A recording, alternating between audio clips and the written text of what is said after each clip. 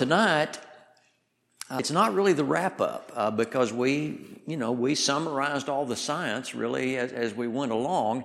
But the interesting thing that I continued to run across as I was studying all this is that there's really a lot of science in the Bible. So as we talk about the Bible, if we have led someone from agnosticism, if we have succeeded in leading them from agnosticism to acknowledging that indeed there must be some superior intelligence, then the next obvious question is, well, who is that? And, there are other holy books. I mean, the Quran has a holy book. The Hindus have a holy book. Mormons have a holy book. How do I know that your holy book is the holy book? It's a fair question.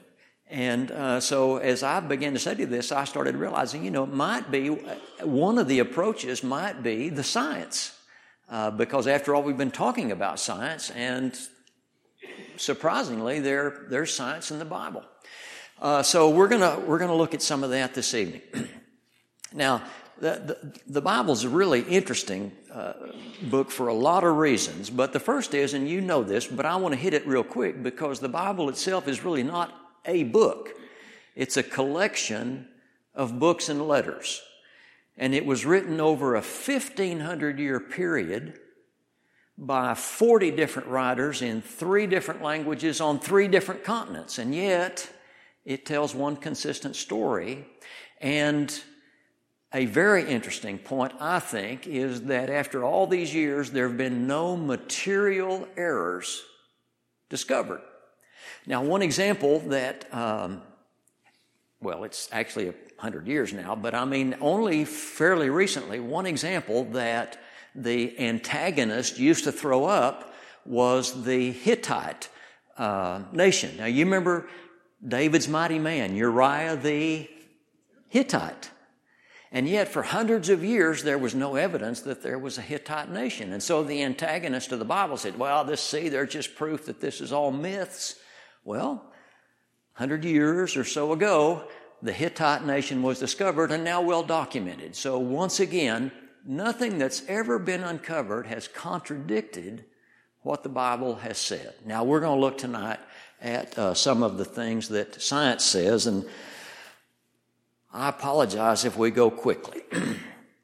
Proverbs 25:2, I think, is an interesting place to start. It is the glory of God to conceal a matter, and to search out a matter is the glory of kings.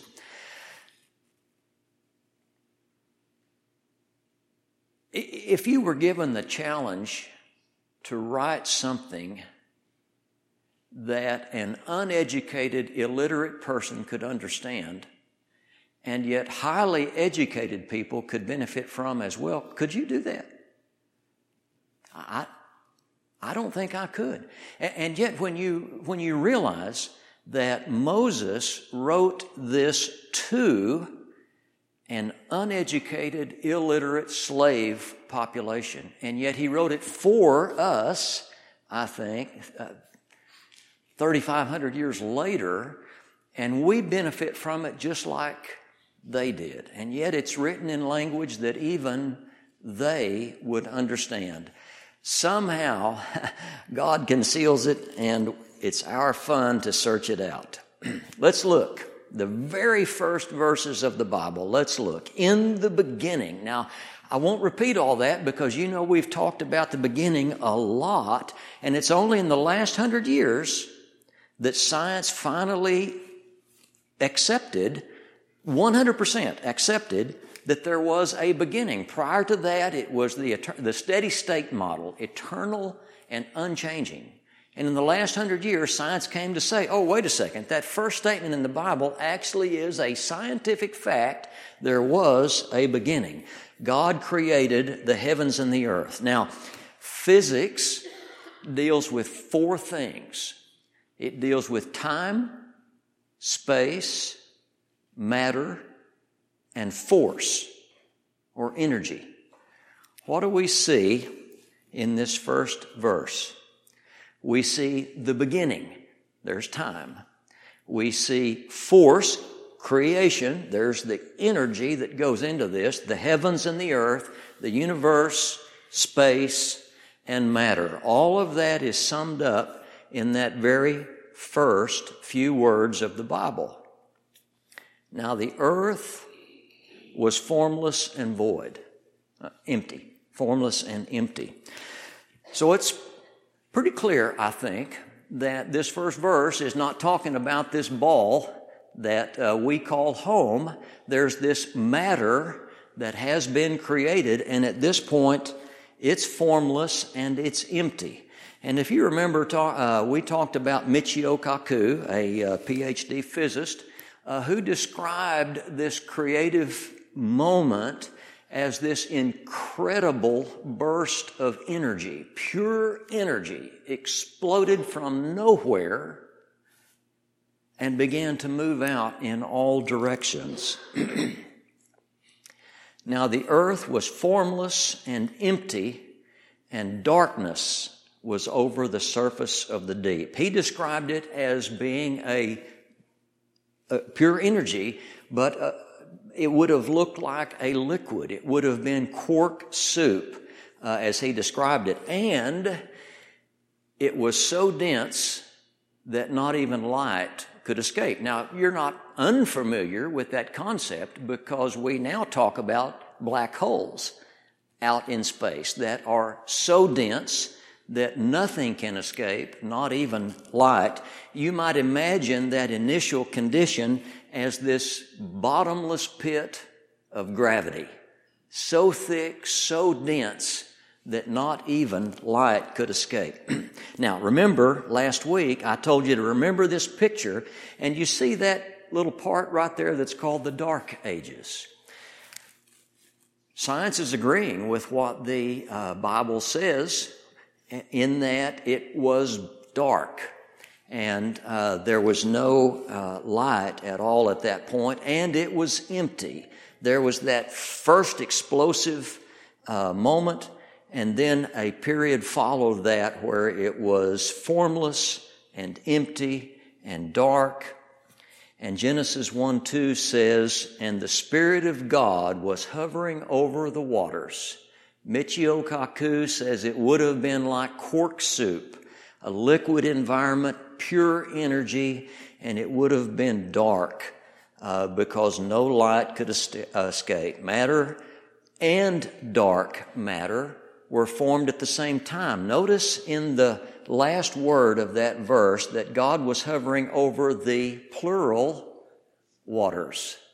Not just over the water, He was hovering over the plural waters. Well, what waters were there? Well, we now know that there is both matter and antimatter. There's matter and dark matter, and both of those were formed at exactly the same time. And so perhaps there are two there together, and Moses says, over the waters. Now God said, "Let there be light." And as we saw back in that picture, there was a time, science says it took about 300,000 years.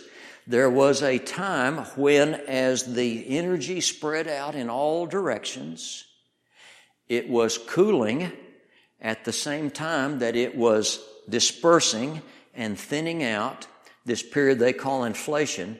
And at a point where the gravity diminished enough and the temperature cooled enough, light emerged. What is light, after all? Well, it turns out that light is really nothing more than the very narrow, visible part of the electromagnetic spectrum that exists. This is energy. And this happens to be a representation of it. These are the various wavelengths of the various forms of electromagnetic energy. And this visible spectrum is what our eyes see. And so you're familiar with ultraviolet. If you're as old as I am, you had a black light in your dorm room and pictures on the wall. Okay, ultraviolet. And infrared, well, that's what you see with at night, right? That's the heat sensing wavelength. But prior to that is X-ray, gamma ray, even before that. Radio waves, we all know about radio waves, right? AM radio, FM radio. So all of this is electromagnetic energy. And at the certain point where this is expanding out enough and all of this is cooling, finally the wavelength spreads out enough that light emerges. Not that it wasn't there before, but it finally spreads out enough that it becomes visible.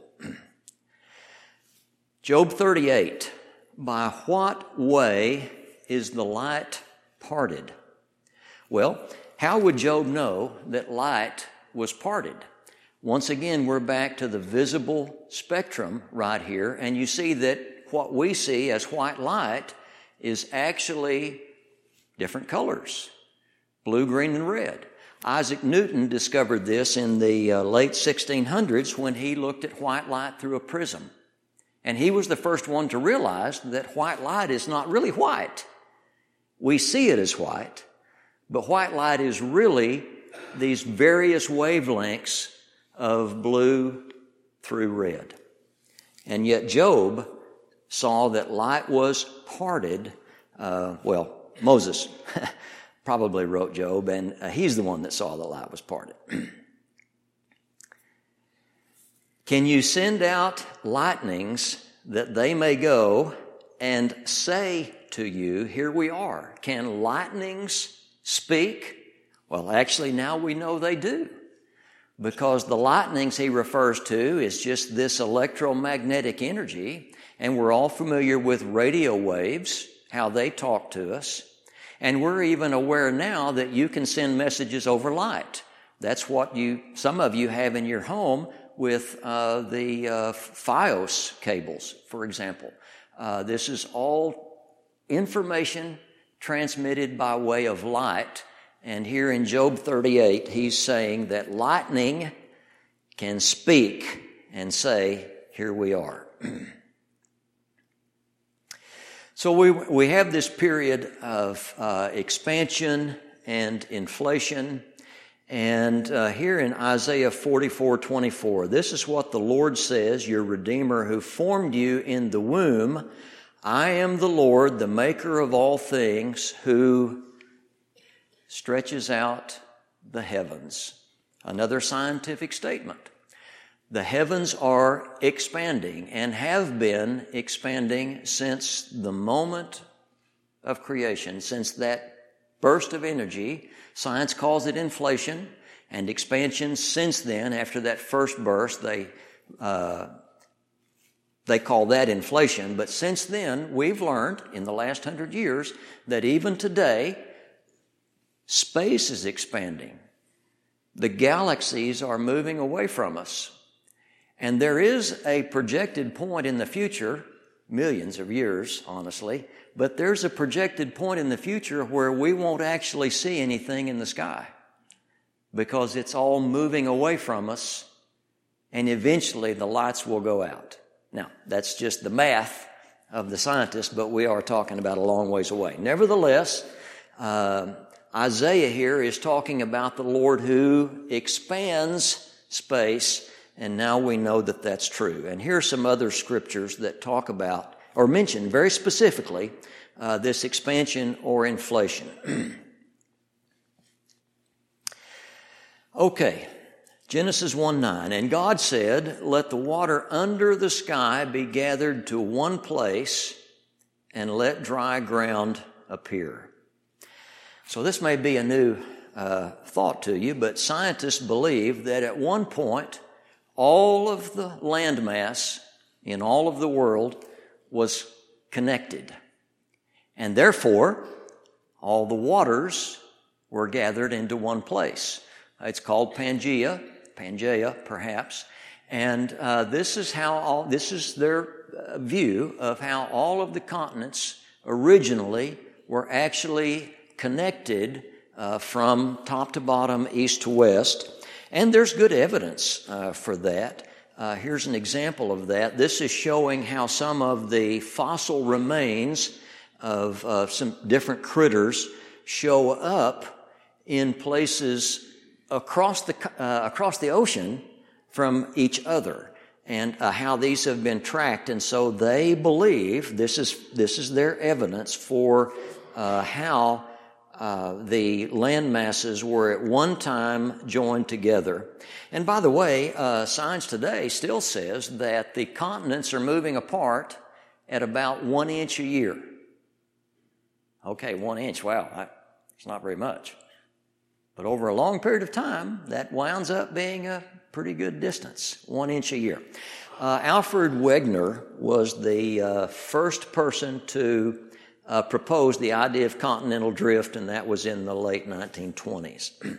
Now, here's an interesting point. This is what the Lord says, your Redeemer who formed you in the womb. I am the Lord, the maker of all things, who stretches out the heavens, and now who spreads out the earth by myself. So the earth itself is spread out, and we, of course, now know that to be true because of continental drift. Again, about 1 inch a year, even today.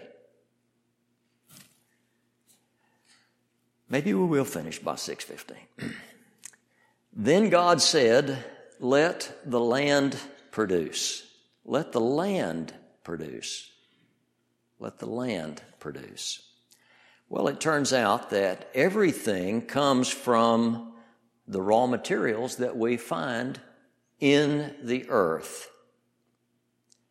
Genesis 3:19 says, for dust you are, and to dust you will return. It turns out that the human body contains 28 base and trace elements, all of which are found in the earth. All of which are found in the earth. You're probably familiar with the idea long ago, that the earth was flat and sitting on top of some big animals. That was, of course, quite a ways back, several hundred years back, but quite a ways back. That was the thinking, probably 1500s and before. But Isaiah knew that that was not true. He sits enthroned above the circle of the earth. He sits enthroned above the circle of the earth. Isaiah knew that it was not flat, and Moses knew that it was not sitting on a big animal. Job says he suspends the earth over nothing. And today we know that to be true. For a long time we did not. Here's an interesting verse from Job 26:7. He spreads out the northern skies over empty space. Now, I don't look up at the skies myself, and I don't see empty space, but it turns out there is empty space up there. This is a photo from the one of the satellite studies, and an article in the London Telegraph in April 2015 said this: a mysterious supervoid in space is the largest object ever discovered, scientists claim. A supervoid has been discovered in the universe which is too big to fit into current models. The supervoid, which is 1.8 billion light years across, is the largest known structure ever discovered in the universe, but scientists are baffled about what it is and why it is so barren. A void in space that Moses knew about 3,500 years ago. Job 38. Where were you when I laid the earth's foundation? You're familiar with that passage. Let's skip down to number 7. While the morning stars sang together, and all the angels shouted for joy. You know, sometimes we've thought, well, the morning stars must refer to angels. It might have referred to that, although there seems to be a distinction here between the morning stars singing and the angels shouting for joy. Here's an article from the New York Times in 2001. The leading theory of how the universe could have exploded out of the primordial nothingness, known as the theory of inflation, predicts that the quantum fluctuations should have rattled the universe in such a way that it resonated like a vast pipe organ with one main tone or wavelength and a series of overtones or harmonics. Maybe the morning stars singing, as Moses said they did. Genesis 6:8.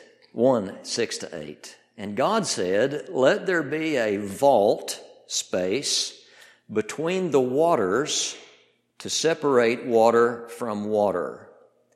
So God made the vault and separated the water under the vault from the water above it, and it was so. God called the vault sky. Well, what do we know about that scientifically? So we know that air is 75% nitrogen and only about 0.5% water vapor, and the atomic weights of nitrogen and water vapor are 28 and 18. So water vapor is going to rise above the nitrogen, which is 75% of the air. So we have a space between the liquid water on the ground and the water vapor that rises up above that. Now, here's an interesting detail. Water vapor has a molecular weight of 18. You got that in mind? Molecular weight of 18. That's how heavy it is. Okay? Methane and ammonia have molecular weights of 16 and 17. So 16, 17, 18. With me. Methane and ammonia would kill us. They're poison to you and me. So if they could stay down here where we are, we'd all die. But gravity is so perfectly balanced for life that 16 and 17 will float away while 18 stays right where we need it to be. Pretty interesting little tidbit, I think. And the Bible knew it a long time ago. Okay. Ecclesiastes 1:7, all streams flow into the sea, and yet the sea is never full. To the place the streams come from, there they return again. And this is an accurate description of the hydrologic cycle that we now understand exactly what happens through evaporation. It eventually turns into rain, and Solomon was right. Where it comes from, it goes back again. Job 28, to establish a weight for the wind. Establish a weight for the wind. Well, it was discovered in the 16th century that air actually does have weight. Not known before then, but in the 16th century, 1500s in other words, we came to realize that air actually did have weight. Moses knew it 3,500 years ago. Ecclesiastes 1, the wind goes toward the south and turns around to the north. The wind whirls about continually and comes again on its circuit. Turns out there is a wind cycle, air cycle, in the earth also, and now we've studied that and have that mapped out as well. Job 38:16, have you journeyed to the springs of the sea, or walked in the recesses of the deep? Well, for a long time, of course, we couldn't explore the ocean bottom, didn't have the means to do that, and so it's just like a big bathtub full of water. It's just a big lake. It turns out now we know that there actually are springs in the sea. You remember Paul Davies talking about the black smokers. You actually see white smokers down here at the bottom, but it's not just minerals that come up. This is a picture of divers who are setting up a system to capture fresh water that's actually coming out of the ocean floor. So springs in the sea that Moses knew about a long, long time ago.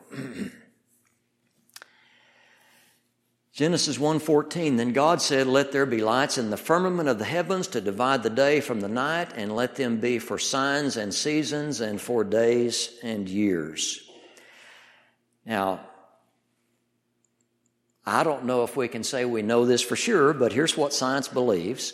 Science believes that just a couple of 100,000 years after the earth began to form, that it was struck by another planet about the size of Mars, so not real big, but I mean, obviously big as a planet, called Theia. And that, of course, at that time, the earth wasn't anything like it is today. I mean, it would have been a wild, caustic, rough, terrible environment, volcanic eruptions, terrible gas, etc. But there was the explosion that blasted a bunch of material into space. The current Earth actually absorbed most of this planet, but did, spray a lot of stuff, which actually, through gravity, spinning around the Earth, coalesced and formed the moon. That's what we believe today. Well, why is that important?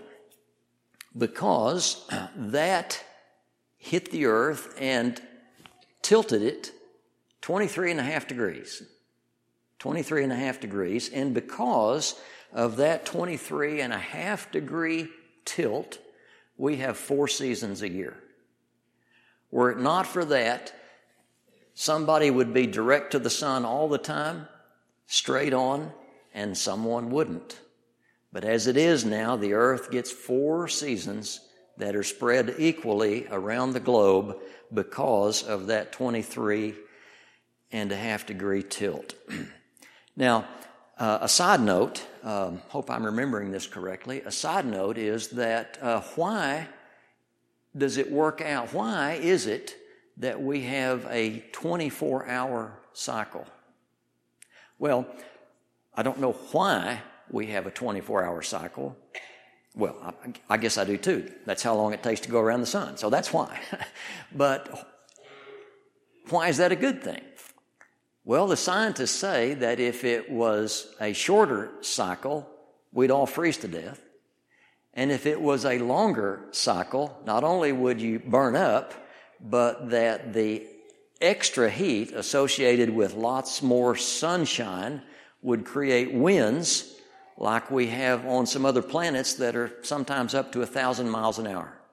And we'd never be able to exist. So it turns out that the 24-hour cycle is just perfect for the balance that we need to live.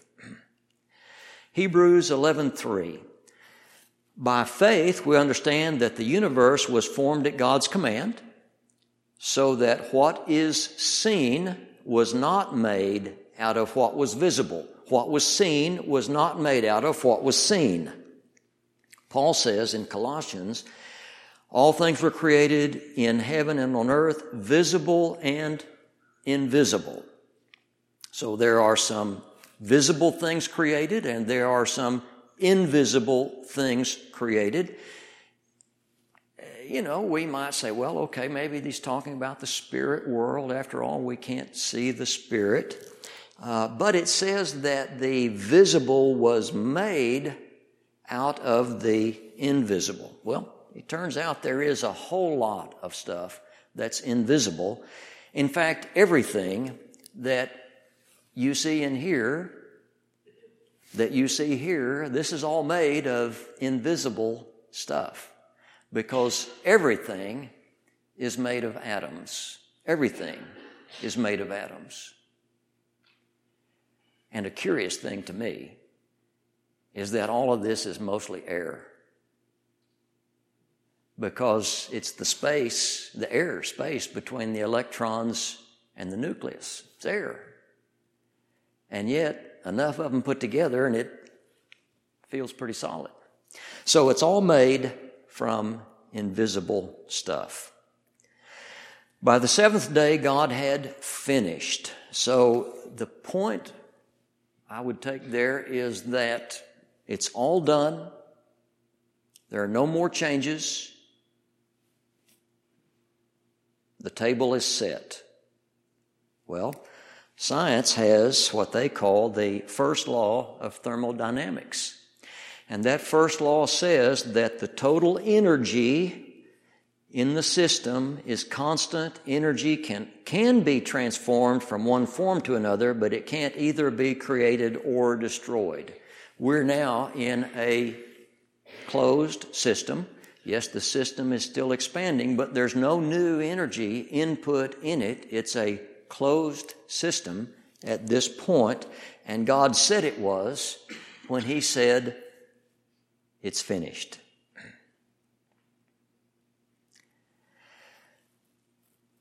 Psalm 102, "Of old you laid the foundation of the earth, and the heavens are the work of your hands. They will perish, but you will endure. Yes, they will all grow old like a garment. Everything will wear out." Well, turns out that's the second law of thermodynamics.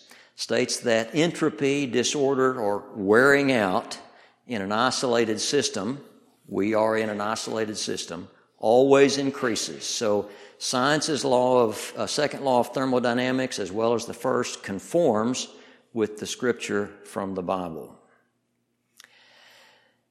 Psalm 8, "The birds of the air, the fish of the sea that pass through the paths of the sea." Well, paths of the sea, it looks just like a big body of water to me. In the 1850s or so, Matthew Fontaine Maury was reading his Bible, and he said, "Paths in the sea." If God says there's paths in the sea, there must be. I'll go find them. And he actually did discover the ocean currents. He established shipping lanes, and he became the father of modern oceanography. Why? Because he read Psalms and said, well, God said there are paths in the sea, and he went and found them. Genesis 6, "And this is how you shall make the ark. The length of the ark shall be 300 cubits, its width 50 cubits, and its height 30 cubits. So many ships have been built to exactly these specifications. Not the fastest boat on the water, but for moving cargo, for stability and carrying weight. This turns out to be the perfect formula, and many ships through the years have been built using that formula. Let's look at a few things regarding health. Deuteronomy 23. How many slides am I on? Okay. A few more. 23. "You'll have a place outside the camp where you may go, and you shall have an implement among your equipment, and when you sit down outside, you shall dig with it and turn and cover your refuse." In 1846, there was an outbreak of cholera in London, and 16,000 people died because they didn't read that passage. Raw sewage ran in the streets. In Deuteronomy, Moses said, "Bury your waste." They didn't do it. 16,000 people died in 1846. Quarantine. Leviticus says that there is a reason that some are unclean, and all the days he has the sore, he shall be unclean. He is unclean and shall dwell outside the camp. This was written around 1500 BC, but in the 14th century, so 1300s, half of all Europe was killed. Half of all Europe died in what's known as the Black Death. Some estimate 70 million, as high as 200 million people died because of the Black Death. And why did it spread so rapidly? Because they did not know quarantine. The sick were left among the well, and the disease spread rapidly. And yet, Moses had instructed his people, if you've got a bad illness, you go outside the camp. Moses instructed on quarantine, and we didn't learn that until the hard way many years later. germs. He who touches the dead body of anyone shall be unclean 7 days. He shall purify himself with water and bathe his body in running water, then he shall be clean. Ignaz Semmelweis was a doctor in Vienna in the mid-1800s, and he was, at that time, responsible for 2 hospitals in Vienna, the 2 largest hospitals actually in Vienna. And in one of those hospitals,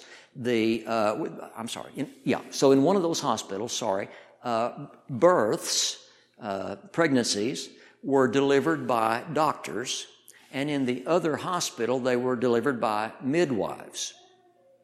Doctors in one hospital, midwives in the other. He's in charge of both of them, so he's supervising, overseeing the whole thing.